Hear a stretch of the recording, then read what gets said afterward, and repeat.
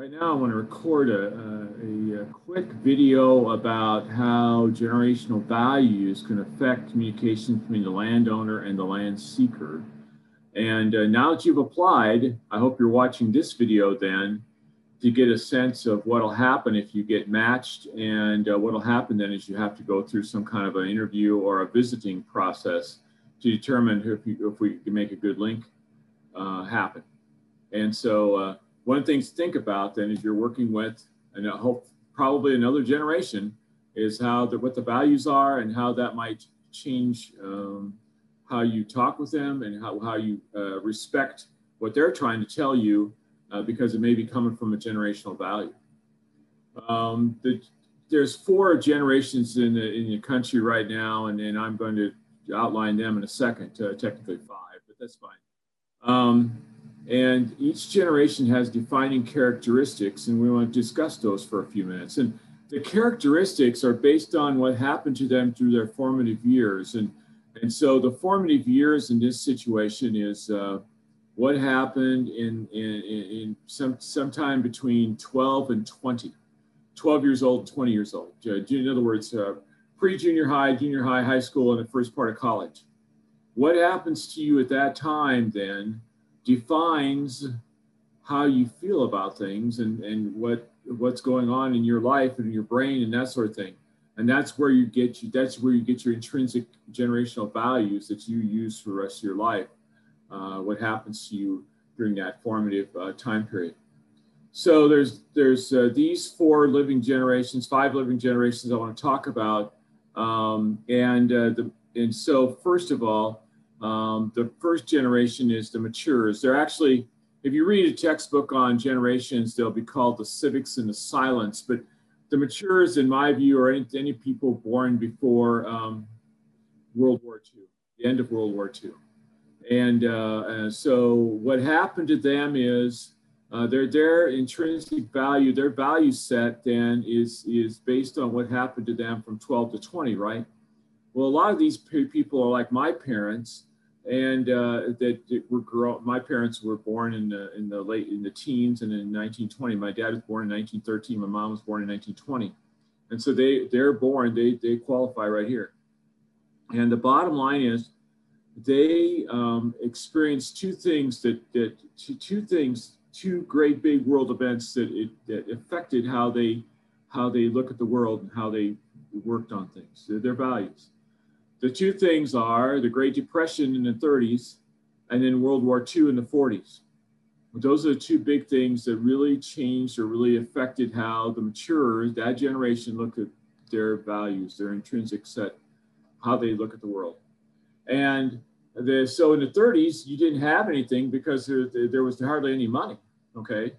And in the 40s, you had money, but we were fighting world war, so everything was being rationed. Everything was being, nothing was available. You didn't have rubber, you didn't have new tires, you didn't have sugar, you didn't have flour, you had to ration gas. It was just, everything was for the war effort. You turned in all your scrap steel so that they could make more bullets or whatever they were doing with it, make tanks, all that sort of thing.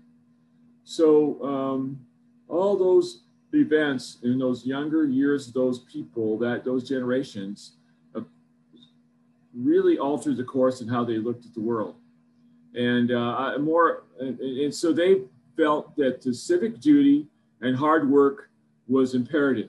The only way we could defeat the Axis powers was to outwork them and work harder. And Rosie the Riveter and people going to war and all these things happened to make that effort because you had a singular movement that you were working for, a singular thing you were trying to defeat.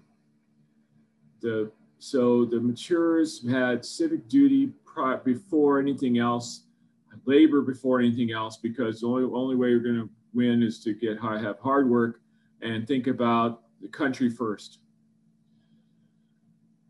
Then the second generation we want to talk about is the boomers. I'm one of the boomers, okay? Born between 46 and 62 or 64, depending on which textbook you read. The boomers were born from the World War II people that came back and started families.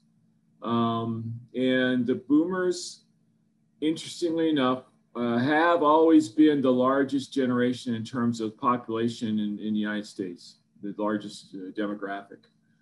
That's rapidly changing as the boomers are the older part of the boomers especially starting to pass away. So the boomers, interestingly enough, had a lot of people they had to compete with to find a job. In other words, I was towards the tail end of the boomers. I was past the peak of the number of boomers being born. And I'm telling you, to find a job was tough because you were competing with all these guys 5 to 7 years older than I was. And so you had to, if you were lucky enough to get a job, you kept your job, you worked hard, you knew that that job was worth everything, and jobs are hard to come by.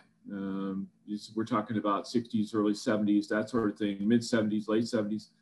You had a lot of people to compete against. So your work was first. Your work, first priority was always your work, because you knew that you had other people to compete against and all that sort of thing.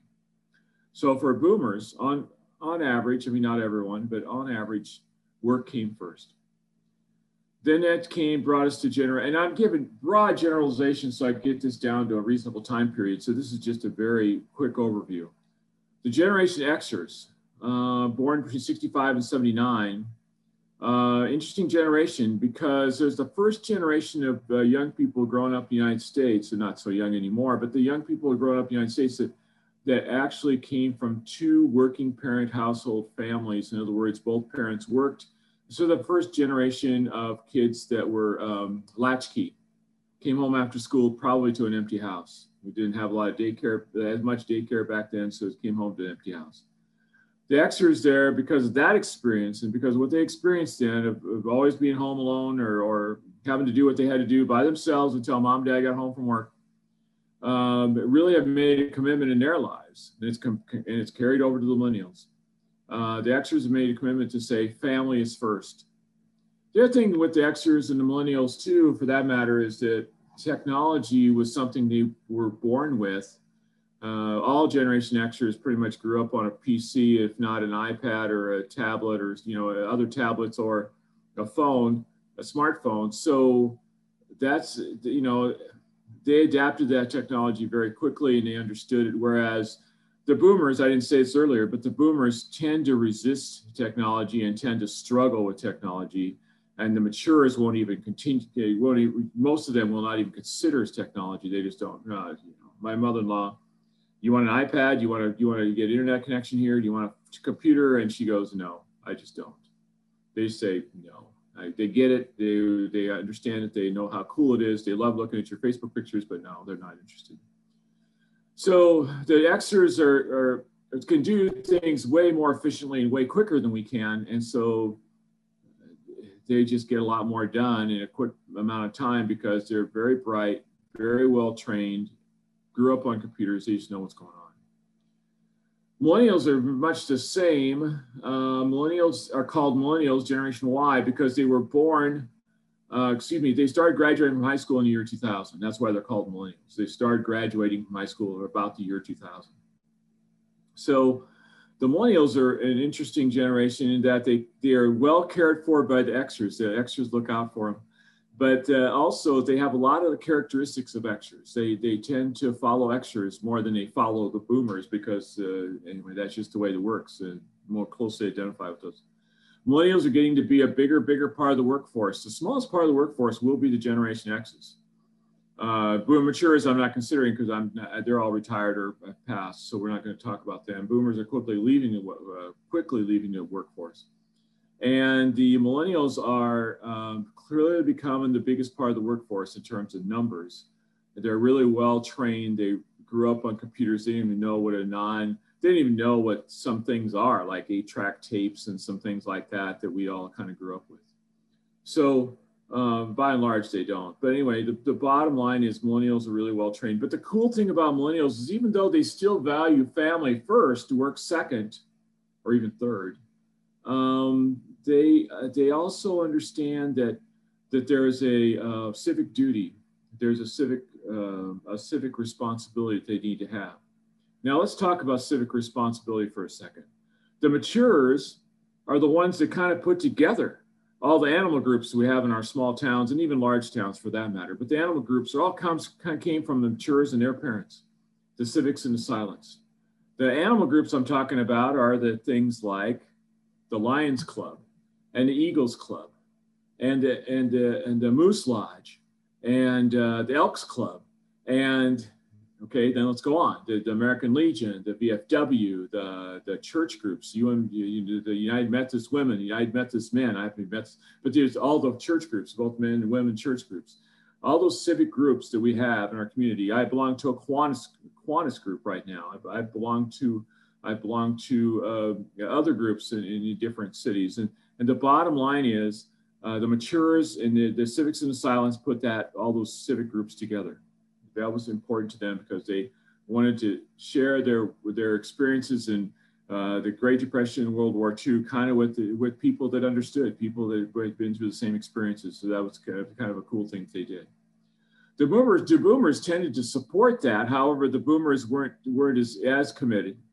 Generation X, because they think families first, they don't tend to join anything that hasn't having to do anything to do with family. And so the millennials kind of follow that. And so the demise of the civic groups and those civic efforts is happening very quickly because the Generation Xers and millennials don't tend to join, unless there's something in it for them. And so the cool thing about millennials, however, is the millennials will not join a group, weekly meeting, that sort of thing, or a monthly meeting. They don't care even to do that. They will, however, volunteer to do something episodically. So we need to rethink our whole volunteer structure. How could we get people to volunteer just for one thing, rather than volunteering to be part of an organization that meets year round? And that leaves the Generation Zs. The Generation Zs are also going to be called iGens, little I-G-E-N, capital G-E-N, like iPad, iPhone, whatever, iWatch.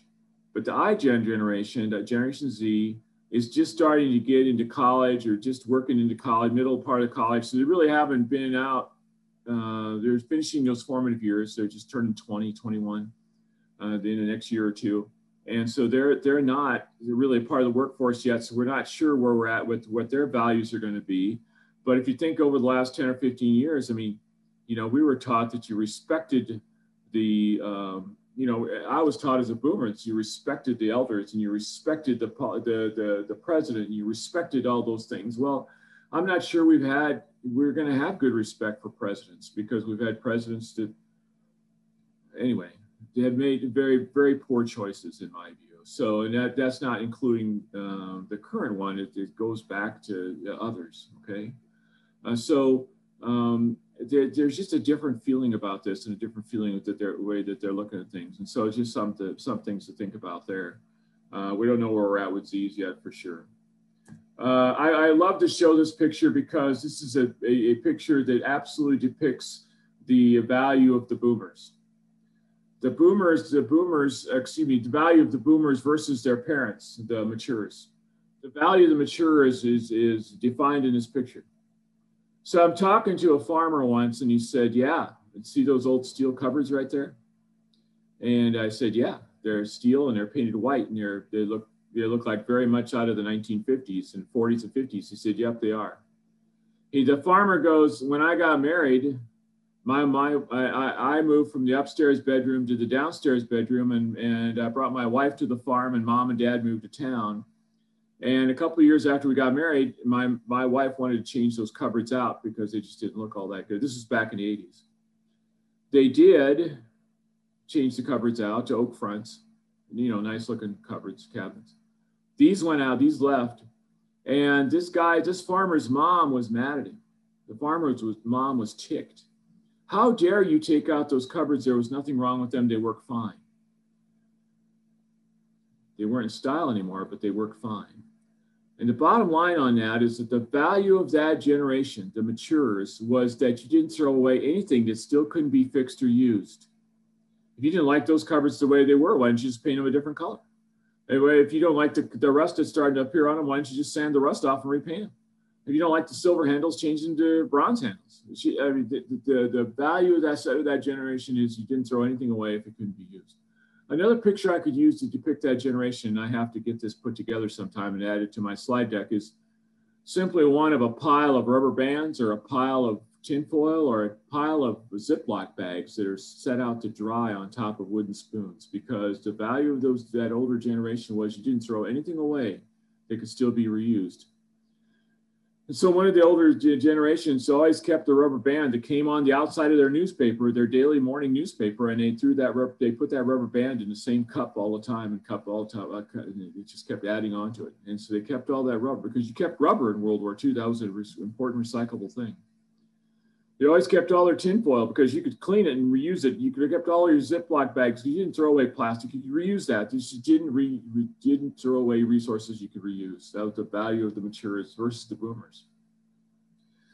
The other thing I like to do, and so that's the contrast I'd like to make and things we have to think about. The other contrast I like to make is in this slide, and I have some pictures goofed up here.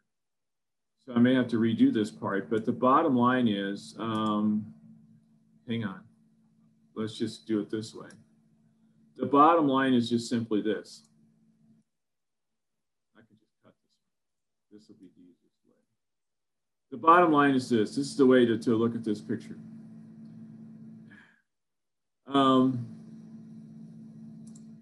The difference between the boomer and the millennials and the boomer and the Xers is defined in this picture, and I have to explain. During harvest in the fall, when we're doing our thing out there, all the boomers think that the combine should go. The millennials and Xers may have a junior high girl playing volleyball at 3 o'clock in the afternoon on a Thursday afternoon, kind of towards the end of the school day, in a neighboring town, and a millennial or an Xer that has a kid in junior high volleyball will stop the combine and go watch the girl play volleyball. And it drives all the boomers and matures nuts, because you don't shut the combine off for volleyball. In their definition, the only time you shut the combine off is if there was a son playing Friday Night Lights or the Huskers are playing. And now the Huskers don't matter either, really, because nobody shuts the combine off for the Huskers very much. Of course, this year, fall of 2020, the harvest was pretty much over by the time the Huskers even started to play. So there wasn't an issue. But that defines the difference, because families first for the millennials and Xers, and for the boomers, labor was first. And so you understand there'll be some intrinsic conflicts there if you're not careful about what happens with that. How you define that and think about that, especially as you're talking about what's happening on the farm or ranch and the mismatch that you're going to have. So I hope that makes some sense. I wanted to just share those differences in generational values with you as you discuss things between generations to determine if that's what you want to do with this match thing or not. So I hope this worked, and we'll kind of go from there. Thanks for listening.